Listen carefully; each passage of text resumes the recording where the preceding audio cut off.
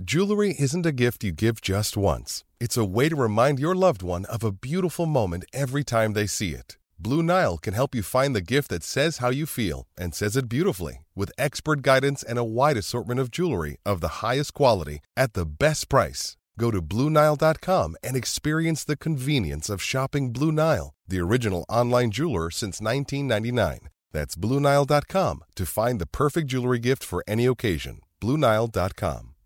He's pulling down his pants. Put up your pants, my man. Pull up those pants. He's being chased to the 30. He breaks a tackle from a security guard. The 20, down the middle, the 10, the 5. He slides at the 1, and they converge on him at the goal line.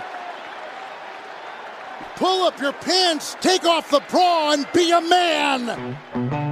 Welcome to the Go Big Redcast, the Husker fan sports show with Dave, Honky, Mac, and Boomer. Welcome to the Go Big Redcast. I'm your host, David Gaspers, and I'm with Honky.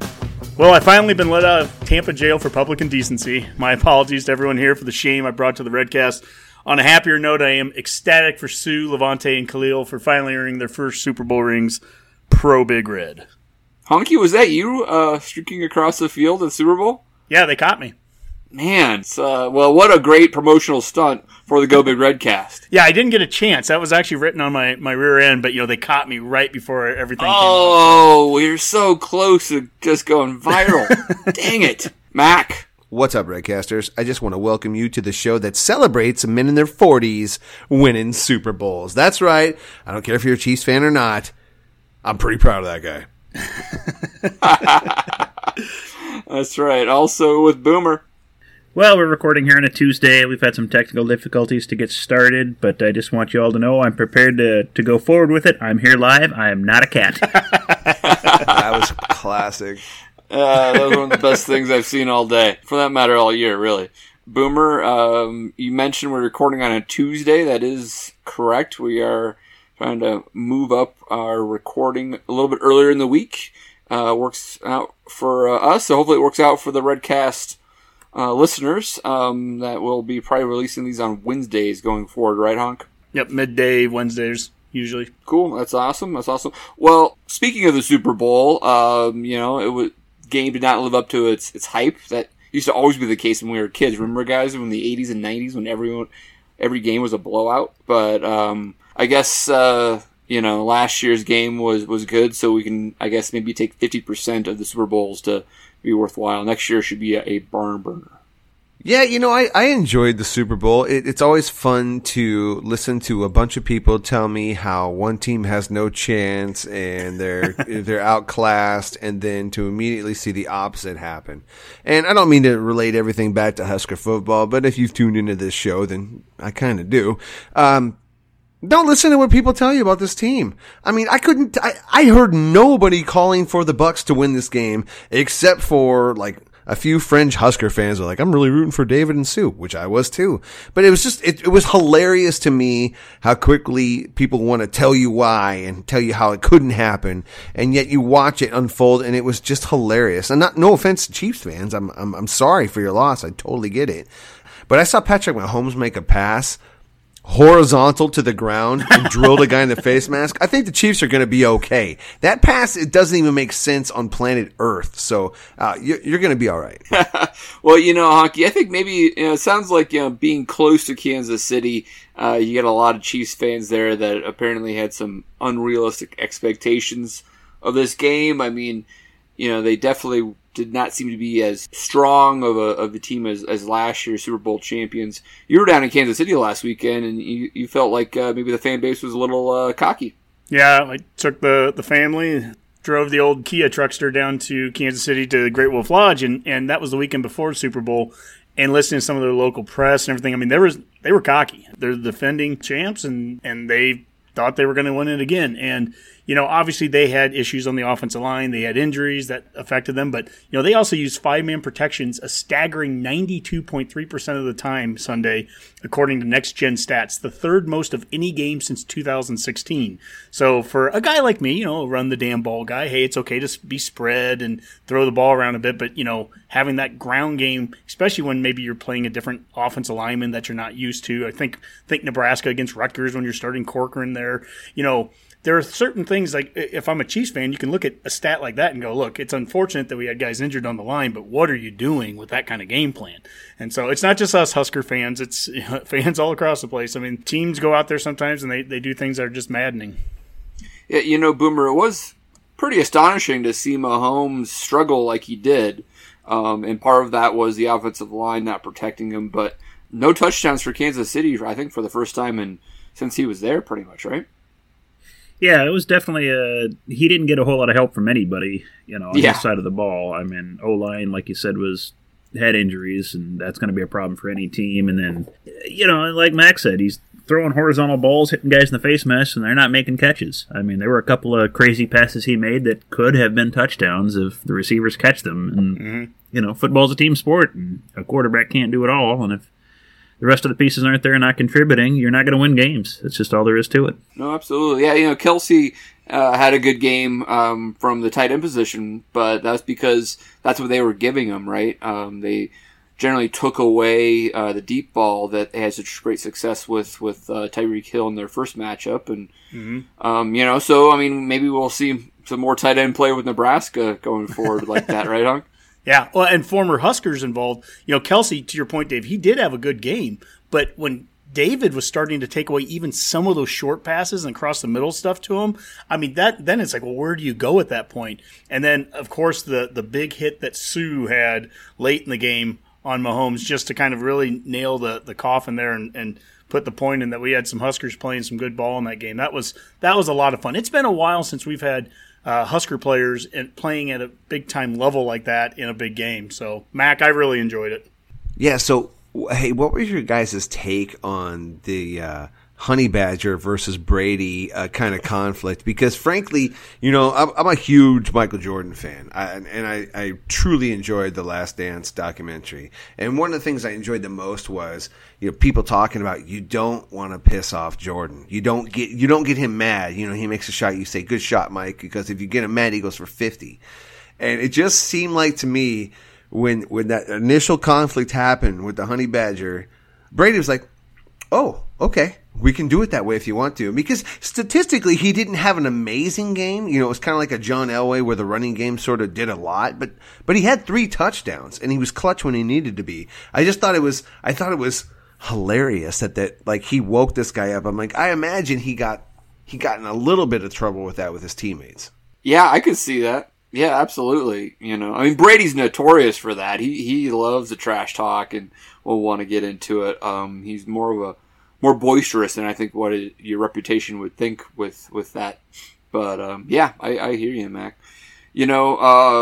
Honk, the Huskers in the Super Bowl, that was a great story, and one that there's been a lot of great Super Bowl championship teams with Huskers on them. Is there other memorable ones that come to your mind right away?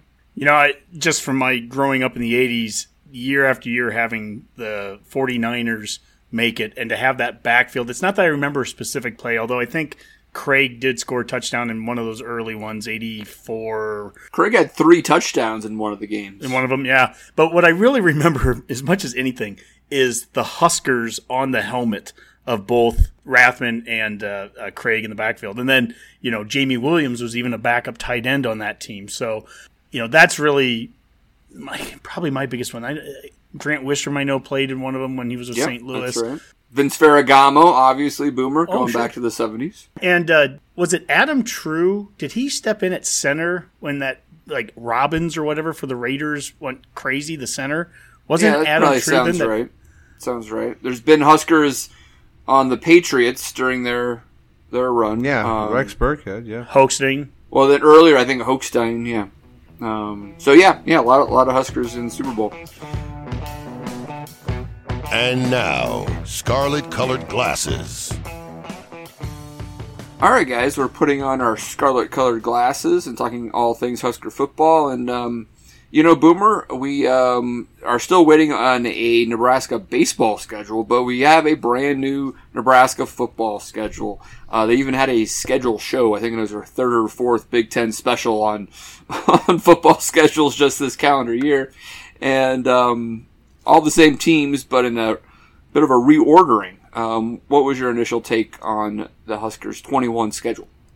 Well, first off, I kind of thinking Kevin Warren shouldn't have asked Barry Alvarez if we play baseball in this conference. There seems to be some disconnect there. But, good point. Yeah. Anyway, the revised schedule, it's beneficial to Nebraska, I think, in the most part. Kind of shuffled some games around, and I think it gives us a good opportunity to end the season strong. Just the sheer amount of home games we have, basically, to close out the season. You have, after you play Minnesota, which got moved to Minneapolis in, mid-November, as opposed to ending the year on it. You get Purdue at home, Ohio State at home. You get your scrub game with Southeast Louisiana. You go to Madison, then you get Iowa back at Black Friday at home. I mean, you've got a great chance to finish it. Even before Minnesota, I think, what is it? Michigan and Northwestern, I think, or before them, and they're both at home. So, I mean, heck, you barely travel to end the year, so that should play to your advantage. And, I think it's a net positive for us. We can finally, stop complaining about the Big Ten in that aspect. Dave, we had a question in the mailbag, and we'll do a mailbag section in a little bit, but I might throw one or two of them kind of into the discussion. But I wanted to throw this one to you, and it's from Husker Nut on Twitter. And he asked, does NU's reordered schedule, does it change your expectations for next season in any way? Yeah, a little bit. Obviously, the schedule is just on paper right now, but I do feel like this reordering improves Nebraska's chance to get out of the starting gate on a positive note. I mean, you still obviously have Buffalo and Illinois, and we can talk about the SP Plus rankings here soon too, Boomer, but those are probably two of the lower teams from a returning talent standpoint on our schedule. But then we have the Oklahoma game, as we all know. But the previous iteration of the schedule had Ohio State, I think, about 2 weeks after Oklahoma. Yeah, in week 5. And that's a pretty tough gauntlet there, where you're going to play two of the top, maybe 3 teams in the country in about a 2-week period. And so to push Ohio State back and give us a little bit more relief up front, I have a better inkling that we could, potentially get to a 5-3 type record with, to Boomer's point, a lot of home games, including Southeast Louisiana, to get us to that bowl eligibility. So yeah, I think it's a real positive overall. Yeah, I mean, some basic changes in it. Obviously, Purdue's in Lincoln now, so we won't be playing on the road 3 straight years. Wisconsin, we're going there, which made sense when they made the switch a year ago.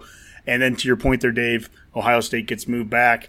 6 of the final 8 games are in Lincoln. And they're hard games. Don't get me wrong. Nothing's easy, right? We're going to be playing a bunch of teams that we haven't beat recently at home. But this kind of gets to that point of that no fear of success. And we've talked about this a little bit off the air. And look, at some point you've got to start winning these games. At some point you have to defend the home. And to finish with 6 out of 8, it really makes you value those first 4 games. We do have to make some hay there. One of those games, Illinois, I don't think it's going to be in Dublin. I hope it's at Illinois, because Mac and I are going to go there and hang out at his sister's house again on the drive out there. That was a ton of fun 2 years ago, so we're hoping that we get to do that again. But you got to at least go 50-50 in those first 4 games, at least. And it's very possible we could go 3 or 4 if we play good football. Oklahoma, I'm fine with saying Oklahoma and Ohio State are on a different level. But, start off well and then finish at home. And the last game, I really like that we're going to play Iowa on Black Friday. And as crazy as this whole COVID thing has played out, we never skipped a beat with playing Iowa on Black Friday. And I'm cool saying that's the team. It used to be it had to be Wisconsin. For some reason, that was built in my head. Wisconsin had to be that rivalry one. I'm good with Iowa being it. I think Iowa and Nebraska, it's starting to fit.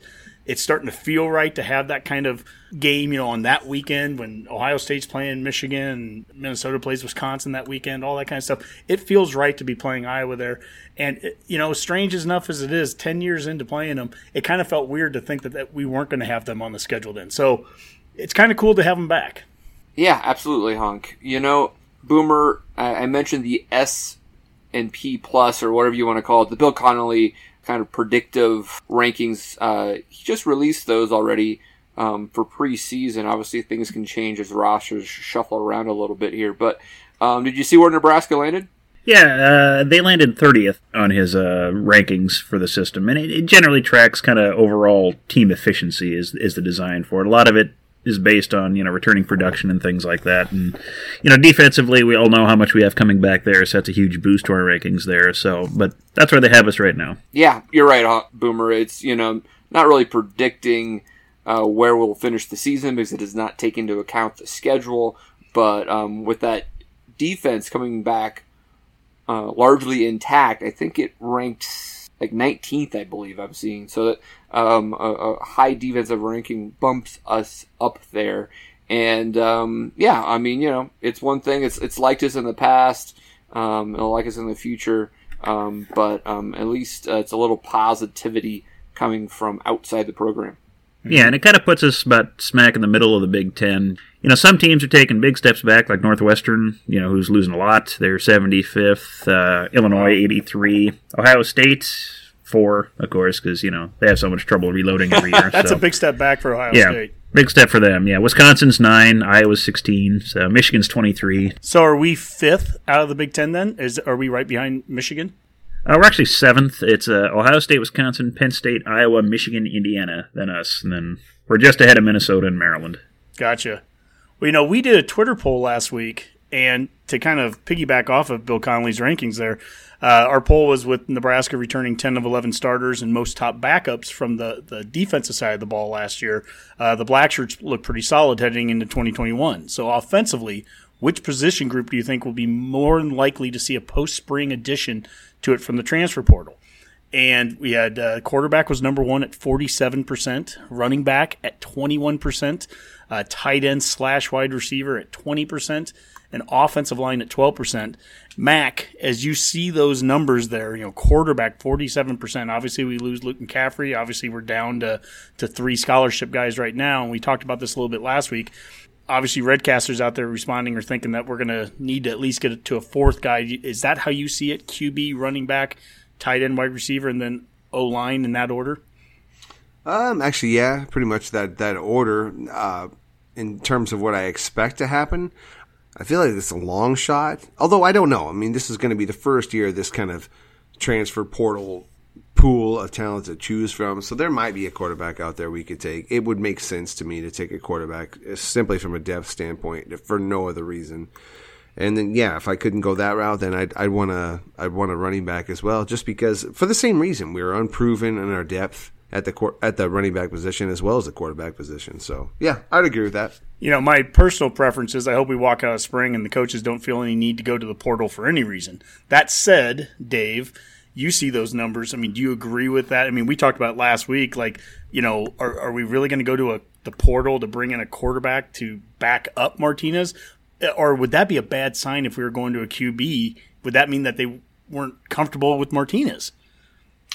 Yeah, I don't know. I'm really torn on this one because I just don't see how you're going to land someone who is going to be a capable backup, someone who's played even at a group of 5 level and just wants to be the backup to Adrian, or anybody who thinks they're going to unseat Adrian, especially after spring ball. And so it's just a really interesting spot. Now, maybe you could find someone who wants to be a jack of all trades, I guess, and can do other stuff maybe, and doesn't think they're going to make it to the NFL as a quarterback, but still has that ability. Or you could find someone who maybe is a little bit younger and just looking for a fresh start. Basically, we're looking for Luke McCaffrey. Yeah, a different version of Luke McCaffrey, right? But then that person would obviously be in direct competition whenever Adrian does leave with Logan. So I'm a little leery on thinking that what type of quality we're going to get considering what's already in the room. Mm-hmm. The numbers there, the stats, quarterback at 47%, running back at 21%. That difference there, that's where, in my mind, I'm like, it should be a lot closer. I think people should feel a lot closer than that because running back, we have 6 guys right now that are scholarship players that are going to be going through spring. And that's great news if 3 of them can come out and be the guys that we've decided. We've already said the non-negotiable was they have to be able to, any one of those guys, carry 20, 25 times a game on any given game. And if we have 3 of those 6 that can do that, if the coaches feel good about that, you know what? We don't have to hit the portal for anything. But if there's any doubt, I mean, if we get out of spring ball and we've got 2 guys that can do it, but we don't think we have 3, that's a big issue. We need to have 3 guys. So, Mac, I mean, you're kind of our running backs guy. You know, that's, to me, that's the real spot that I'm going to watch in spring. And I hope we don't have to hit it. Again, I hope we don't have to hit the portal for anything. I hope everyone's already in the rooms that are going to be on the field next year. That's what I hope. Yeah, and, you know, with the running back position, it's a little different because we are absolutely losing our lead dog on this. At the quarterback position, I mean, I have a hard time even thinking of a quarterback that could go in the portal that I would want to take over the starting job at Nebraska. I just don't think that guy exists. The running back position is a little bit different, right? So, like what Dave was saying, it's going to be a real unique situation to get a guy who's going to be that. I think, like, I just can't imagine a quarterback doing that. I'm going to challenge for the position, but be okay if I don't get it. But a running back, there's more carries, there's more, you know, possessions. You bring a different quality. I think the running back position would probably be the most likely that we would hit in the transfer portal. You know, and you think about this, we talked about last week, is that getting here early is a big deal. It's huge. And transfers that don't get here early, when you think about Omar Manning, didn't get here early a year ago. 2 years ago, it was Mills, right? And these are guys, Mills and Manning, they're coming here and physically they are going to start, right? I mean, people were saying these guys are going to be studs the second they get here on campus, and they had no offseason. Well, what happens after spring ball here if we find that we're deficient at a certain position and we're going to bring a transfer in at that point? We're basically bringing in somebody cold. You know, you're going to give them about a summer at best to kind of prepare. And if you're hoping that guy, whoever he is, at whatever position he is, if you think that guy's going to step in and just be this all-conference stud for us right away, we literally have no examples to go off of who has done that. That is where having that offseason under your belt, it's why I'm so glad that Torrey is here right now. It's why I'm so glad Stepp is here right now. Not just freshmen guys. It's not just the incoming freshmen. It's those transfers and it's those guys that have been a couple years out of school. To get that offseason is a huge deal. And so, you know, it's an interesting question. I thank all the Redcasters that responded to that poll, but I really, truly hope that we're not having to hit that portal after spring because if we do, I feel like that's not a great sign. Yeah, I agree with that, Honk. You know, whatever happens, on the offensive side of the ball, there's a new offensive analyst, Keenan Lowe, and there's also hirings on the defensive side with Bill Bush, something we thought maybe that'd be more of a special team situation, but you could help out there. And then we did confirm that Marcus Castro-Walker is director of player development. Honk, your thoughts on that? Well, first off, Bush, I was ecstatic when I saw his name. And it was something that, you know, we cracked a Bush a couple weeks ago. That's right. To, you know, say that we thought maybe he could be the guy at special teams analyst. Well, as is, he's going to come in and be a defensive analyst. I think I saw like his salary was going to be like $36,000 because he's we're finally benefiting from one of those contracts where the team he's leaving, LSU, is going to pay him basically this whole next year. So we just have to pay him a minimum amount, which is essentially how many coaches have done when they've left here, right? Diaco or Riley or whatever. We benefit that way. So he gets to come in and instead of being the special teams analyst, he's going to be a defensive analyst. We'll see what all role that kind of falls into. But I couldn't be more ecstatic. Love the guy coming back here, Pender, Nebraska native, and the recruiter that he has been, the guys that he has brought into different schools that he's been to. I mean, he's got a great track record. What he can do as an analyst, obviously he's limited compared to an assistant coach, but still it's a great pickup. And the other guy, and I didn't realize this, the name didn't jump off the sheet when I first saw it, but Keenan Lowe, he has an interesting story to go along with what he's done on the football field. This evening, authorities say a man was tackled. He had a gun. It happened at Park Rose High School in Portland, Oregon. The football coach confronting the suspect. People were blowing up our phones for interviews and let's talk to Keenan the hero. And I wanted to say, you don't even know the definition of hero unless you see this footage. Door opens, and as soon as it kind of opens, I was able to get the gun away. And then the kid starts to break down. I didn't want to hurt anybody. I didn't want to hurt anybody. That's what he said to me. I just wanted to hurt myself. And he goes on to say, nobody cares about me. And I told him I care about him. I think he needed a hug more than he needed to be tackled to the ground. You know, I told him I was there for a reason. I was there to save him. You could have died. Yeah. That wasn't my time, though. I mean, guys, that is an amazing story. That's a leader. That is a guy I'm so glad just to have him part of this program. I mean, Dave, you hear that. What are your thoughts when I remember hearing that story live when it was on game day and everything? It's just, oh my gosh, to think that he's here in Lincoln now, I'm proud. Yeah, no, absolutely. I mean, I think it's a great hire. It's great that he had that connection with Frost. He obviously referenced how important kind of Frost's kind of teachings actually kind of influenced the way maybe he handled that situation a little bit. So it seems like it's a great cultural fit for him to join the staff. And, you know, I think with both Lowe and Bush, I really like the idea of them being analysts right now, because it does feel like if there was a coach on either side of the ball now that happened to move on in the next couple of years, which it always happens, right? There might be someone already on staff that we could just promote up into a position, right? And I think that's starting to build a longevity and familiarity with the players that, you know, maybe you are anticipating that things happen and you have someone already in the wings. You know, it's nice. Yep. You know, Boomer, since both of these, Bush and Lowe, are just analysts, remind me exactly what they can actually do. They break down film, they look for tendencies, they watch practices, you know, they can continue to break down tape, they can watch possible, you know, recruits, they can, you know, search for things. They just can't engage in essentially direct coaching on the field is the idea behind it. Right. You know, they can't go and do the active part of recruiting. You know, they can't be out texting players or making calls. They do a lot of the kind of administrative support stuff, you know, taking some of that off the regular coach's plate. Because, you know, when you think of all the 8 zillion hours of film and stuff you can get on programs nowadays, there's just so much stuff to try to break down. But and that's what these guys are meant to do. They're meant to try to fill in some of those gaps and just take some of that load off the general administrative tasks. Well, Boomer, I'll throw a mailbag question up to you here. This is from Ken McCone on Facebook. Is Coach Frost still looking for a special teams analyst? Do we know that? Or, you know, obviously, again, we thought that maybe I thought a couple weeks ago that Bush might be that. He clearly isn't. So are we still looking for that role that you're aware of?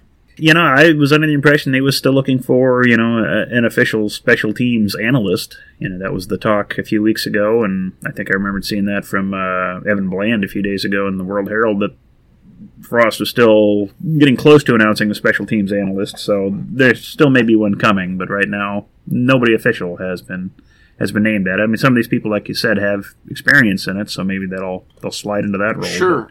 But. So, Mac, you know, Bill Bush does have experience as a special teams coach, but we also have Dawson, outside linebackers, with some experience. I've heard rumors out there that he might just get the title of special teams coach. Have you heard similar?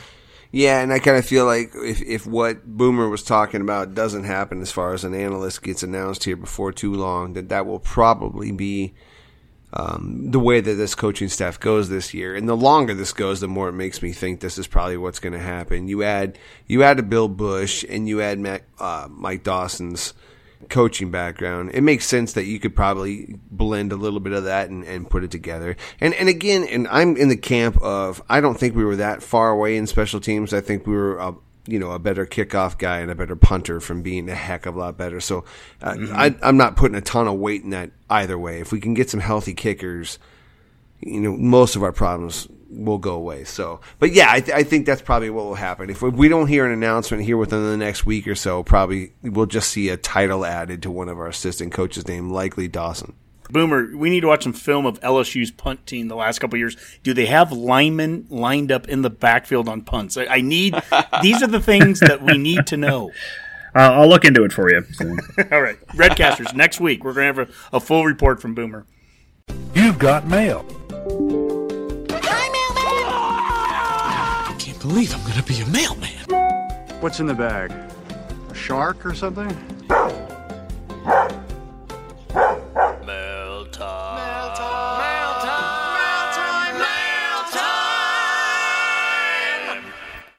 All right, Honk, let's crack open that mailbag. What do we have from our listeners this week? All right, well, the first question here comes from Mama Husker on Twitter.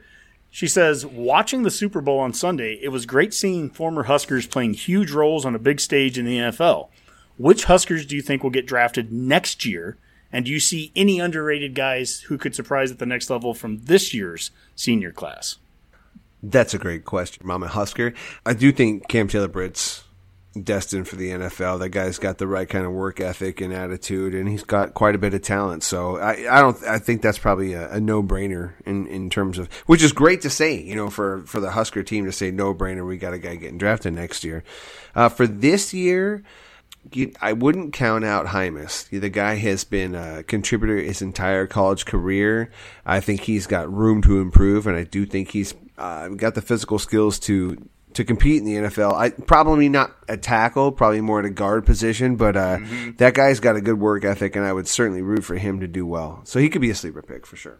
Hey, Dave, what about you with this year's class? Do you think Boodle, you know, is he underrated? Do you think he's going to find his way onto a roster? Is it special teams, or is this guy, you know, could he be the next Lamar Jackson kind of guy?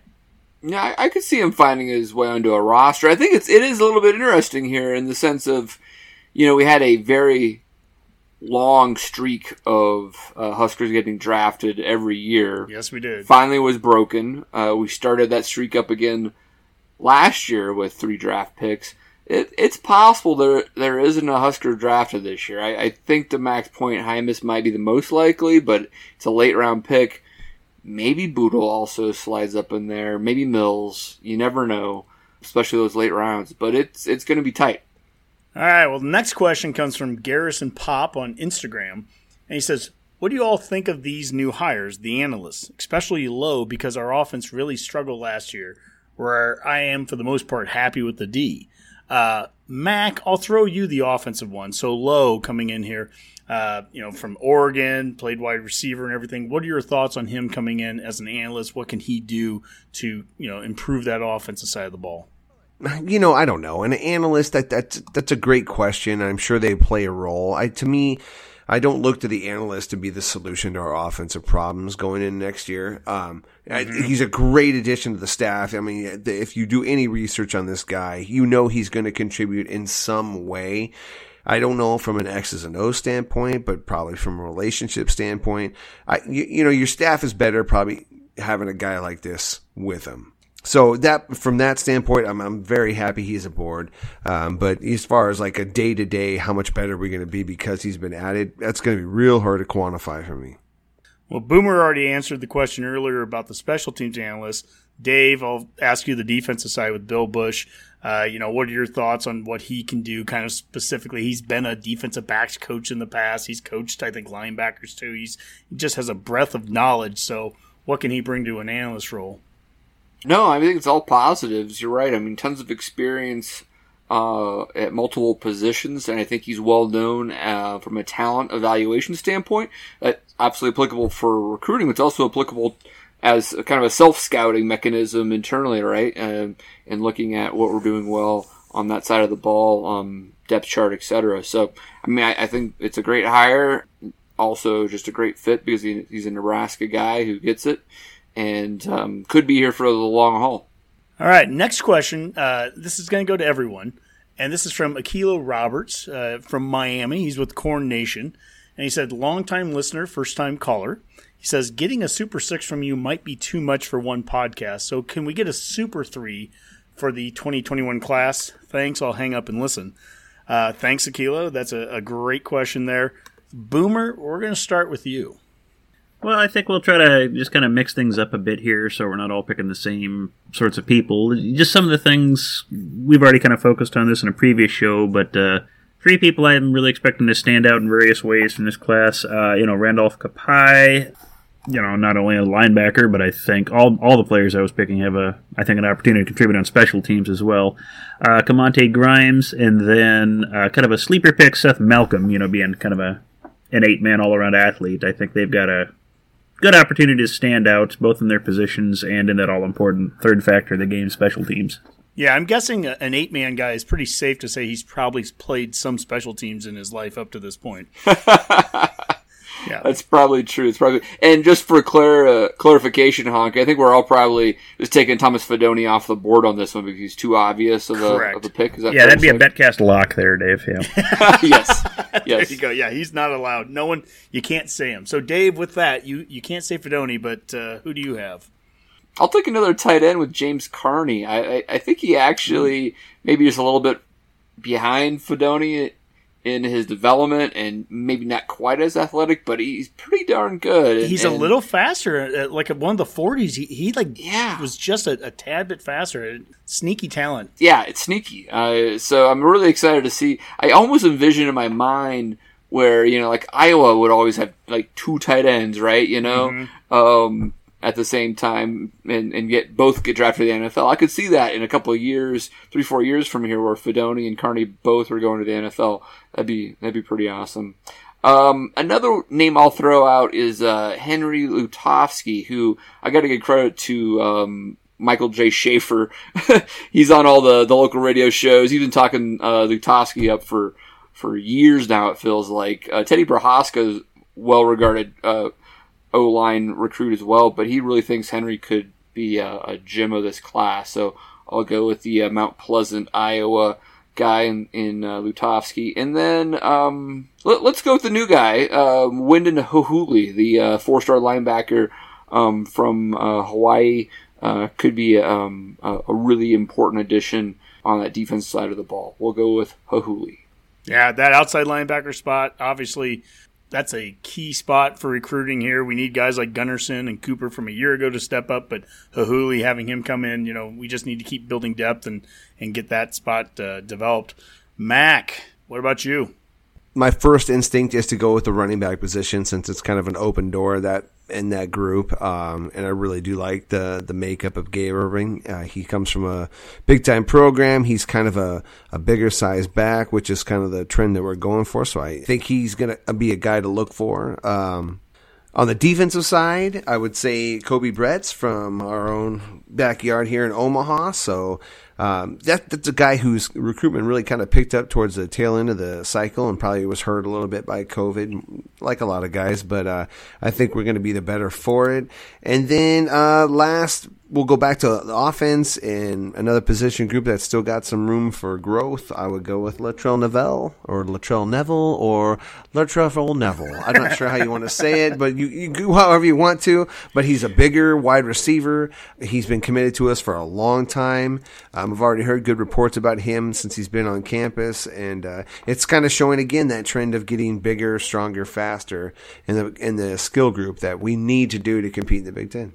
Well, just who you mentioned there with Neville and Irvin and Dave. You talked about Lutovsky and Carney, and we have Malcolm over there, Boomer. We're talking about guys that are already here on campus. And same thing with Fidone, the guy that we're not allowed to pick, right? These are guys that are here during this offseason, and that's who I'm going to go off of with my the three transfers. To get Samori Torrey in here, to get Marquise Stepp, and then to get Nirvana's bassist, Chris Kovacevic.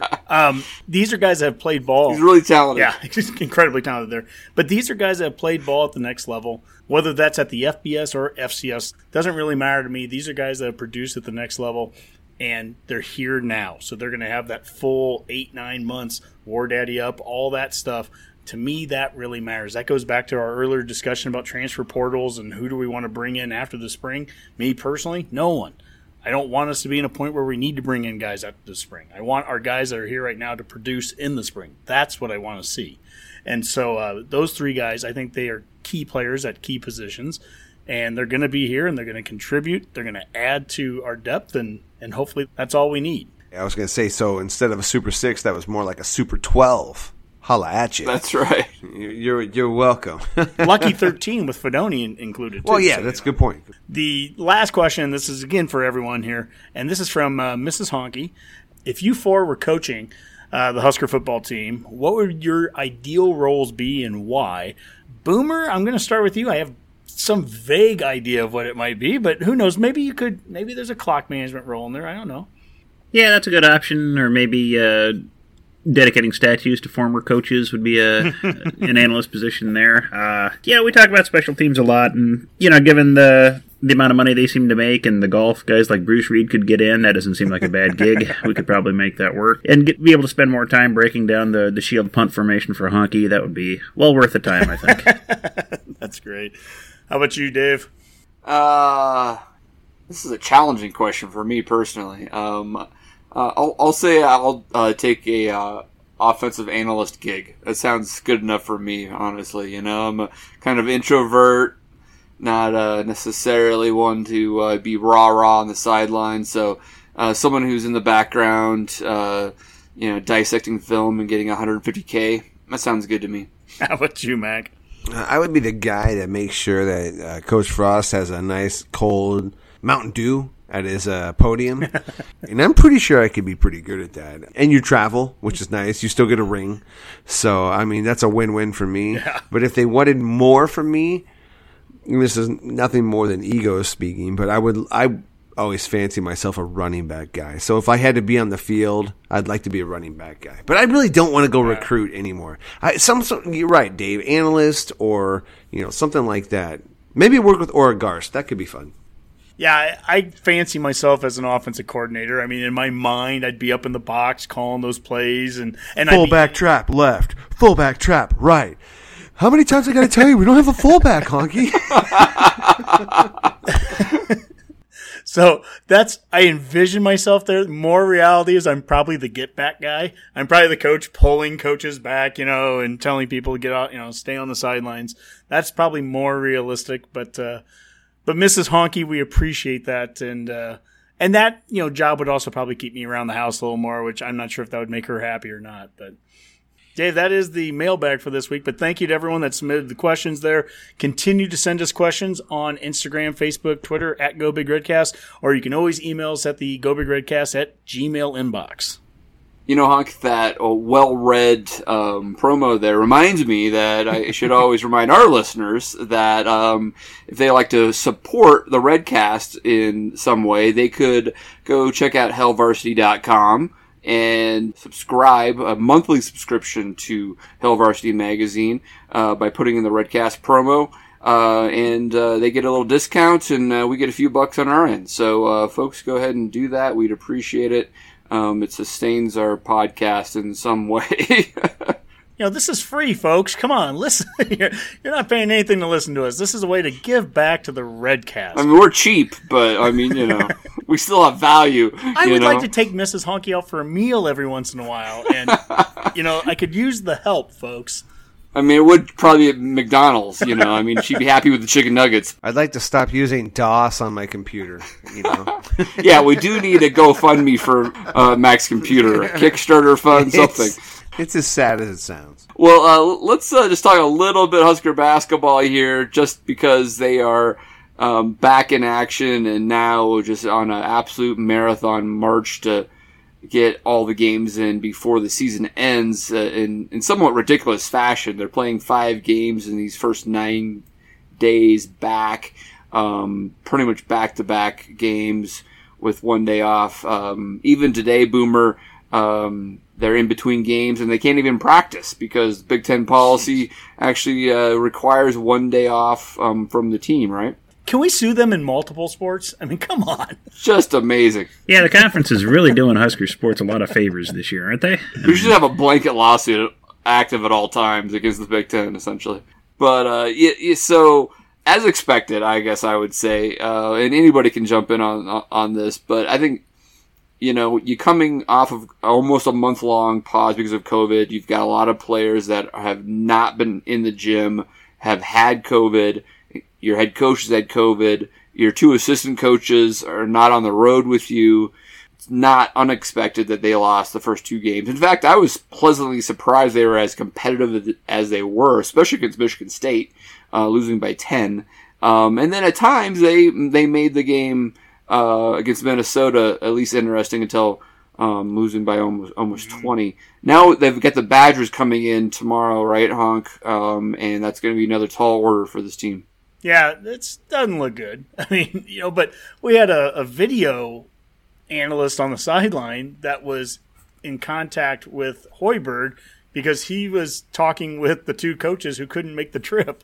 And so he was getting their feedback and passing it on to Hoiberg. I mean, we're living in the world of COVID and the strange year of COVID. And this is, look, I'm still glad that we have a season versus not. I will always say that. I'll say that about football. I'll say it about basketball. I'll say it about baseball whenever we know what a schedule is for baseball. But, I mean, I'm glad that we are playing it, but this is what it's like to play it in these scenarios right now. So it's strange. We're gone for a month, and when you come back, you're all of a sudden you go from no play to 5 games in a week, and you have Trevor Lake starting over Teddy Allen for some reason. It's just that's where we're at right now.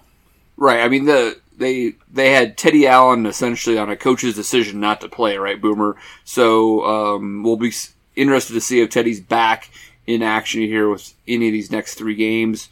It may just be a isolated incident, but apparently, he was not. I think, as they described on TV, not meeting internal expectations within the program or something like that. So hopefully, we're at full power because, to Honky's point, we just have a lot of players that aren't really in condition right now, and so the rotation is going deep. You're seeing guys like Shamil Stevenson play a lot more because he's one of the players that didn't have COVID, and they're just trying to figure out how to survive right now.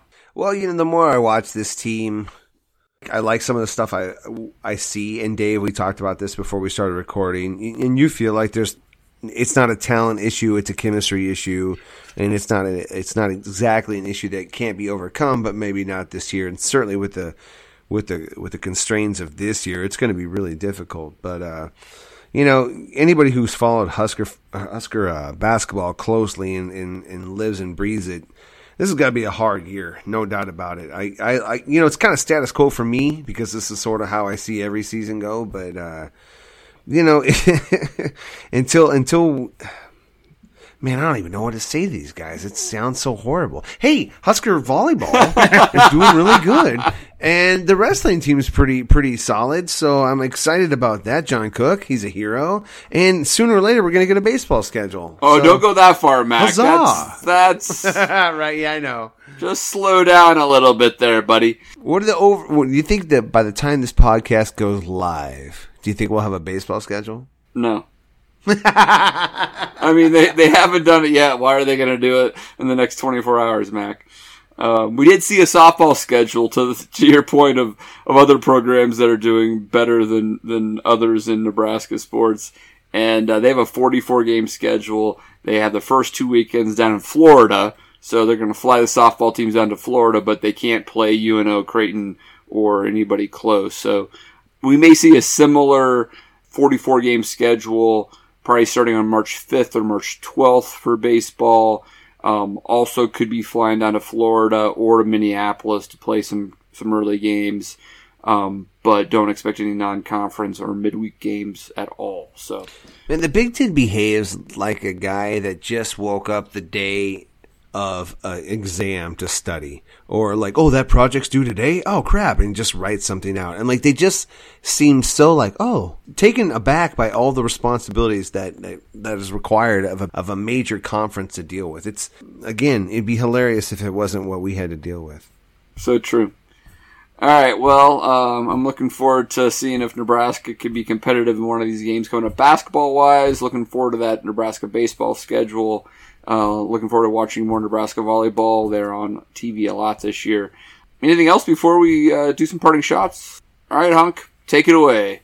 Well, this is going to be a traditional Honky one. I've got 3 or 4 of them kind of in the super 3. Yeah, this is my 6? super 4 here, I guess. Number 1 is give our individual accounts a follow, would you? At Dave Redcast. He'll never listen or pay attention or log on, but still follow. Hey, Honky, you tweeted something out to me or something earlier today. It was like this movies and friends thing. What was that? I don't understand. Somebody tweeted that to me, and it was, tweet 5 of your friends. So you were one of the 5. Well, actually, I didn't include you as one of the 5. I include you separately because I'm like, Dave's not going to listen to this anyways. So I'm actually shocked. Oh, I'm actually that's shocked how it you works. saw that. But Anyways, follow us at our individual accounts, at Dave Redcast, at Redcast Honky, at Voodoo GBR, that's Mac, and at Redcast Boomer. And I'll even give a little bit of love to Redcast Rob, at Redcast Rob.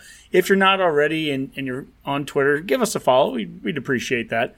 And then second, we did a recent crossover episode with Justin and Mike from the Husker Football Fan Podcast, and then Pat and Tweety from the Cobcast. That was a lot of fun. That was Mac and Boomer with us. Dave, you missed out. That was on Saturday night. So that should be dropping really about any time now. Maybe tomorrow as this show is actually dropping. But that was a lot of fun to get to talk to other guys that are doing the same thing that we do. And they've been around both of those shows a little bit longer than us. So, they've experienced more things in the podcast world than we have. But we've all experienced these wonderful losses the last 4 years. So that's something that we got to share together. Third, I just want to give a shame on you to the Washington Post for their headline today. Marty Schottenheimer, NFL great coach, he passed away. Their headline was Marty Schottenheimer, NFL coach whose teams wilted in the postseason, dies at 77. So to all the up-and-coming journalists out there going through school or whatever right now, be better than that. That's awful. And my last thing, and this is actually in the be better world, Larry Asante, former Husker, who's now a defensive backs coach at Coffeyville CC, man, he sent out a couple tweets last week that were awesome. And Mac, we've talked about this, sometimes with, former players that get a little bit on the program. Here's a guy he sends out. He goes, "Where's all my Husker fans at? I want to hear from you. How long have you been riding with us? Nebraska changed my life, and I'm forever thankful. Thank you, fans. GBR Black Shirts." And he followed it up with, "If they want to be great, they know where to come to, Nebraska. I'm talking to all my top high school recruits, GBR." That's what I want to see from guys that have worn the scarlet and cream and been the black shirts and everything in the past. That kind of support, that's awesome. So, Larry Asante, thank you so much. More of that, GBR. All right, good stuff, Honk. Let's go with Mac. Well, along that line of former Husker greats, just a huge congratulations to Levante David and Ndamukong Suh for winning their first Super Bowl championship ring. That was super cool to watch. I didn't have a dog in this fight in terms of the game, but it was so easy and so exciting to root for those guys. And they both ended up having really great games and made Husker Nation proud. So, whether you like Brady or not, I do appreciate the guy bringing those two gentlemen some hardware. And all right, and Redcast Boomer, a man known as Branded to Kill. It's a quality flick, Dave. I know the Super Bowl's over, so we're all looking forward to the downtime of the football offseason, which picks up again this Saturday with the start of FCS Spring Ball, so we can all get right back into it as McNeese State Cowboys take on the Tarleton State Texans. I'm sure you can find a stream of it on some app you have or some Russian Twitch account or something's bound to be streaming it. So get into that and look for Holy Cross to come out of the Patriot League and make the abbreviated postseason this year. So there you go, folks. Football is back. Hey, Boomer, are any of these games going to be on like ESPN or anything? Because I was trying to look that up and I didn't see anything. There's a lot of stuff about TV to be determined on them. Some of them are on ESPN Plus, which I'm sure we all have, and things like that. And some of them are on some of the weird Fox Sports deep cuts and things like that. So, but I think a lot of them are just kind of up in the air. I imagine you'll probably see a few of them picked up just as the season goes on as filler. Just they got to have something to show. So I think some of them will be on TV. Just not a whole lot of them are scheduled at this point. All right, good stuff, guys. All right, great show as always. Enjoyed it a lot. Hopefully our listeners did as well. Let's call that a Go Big Redcast. Go Big Red. GBR. Go Holy Cross.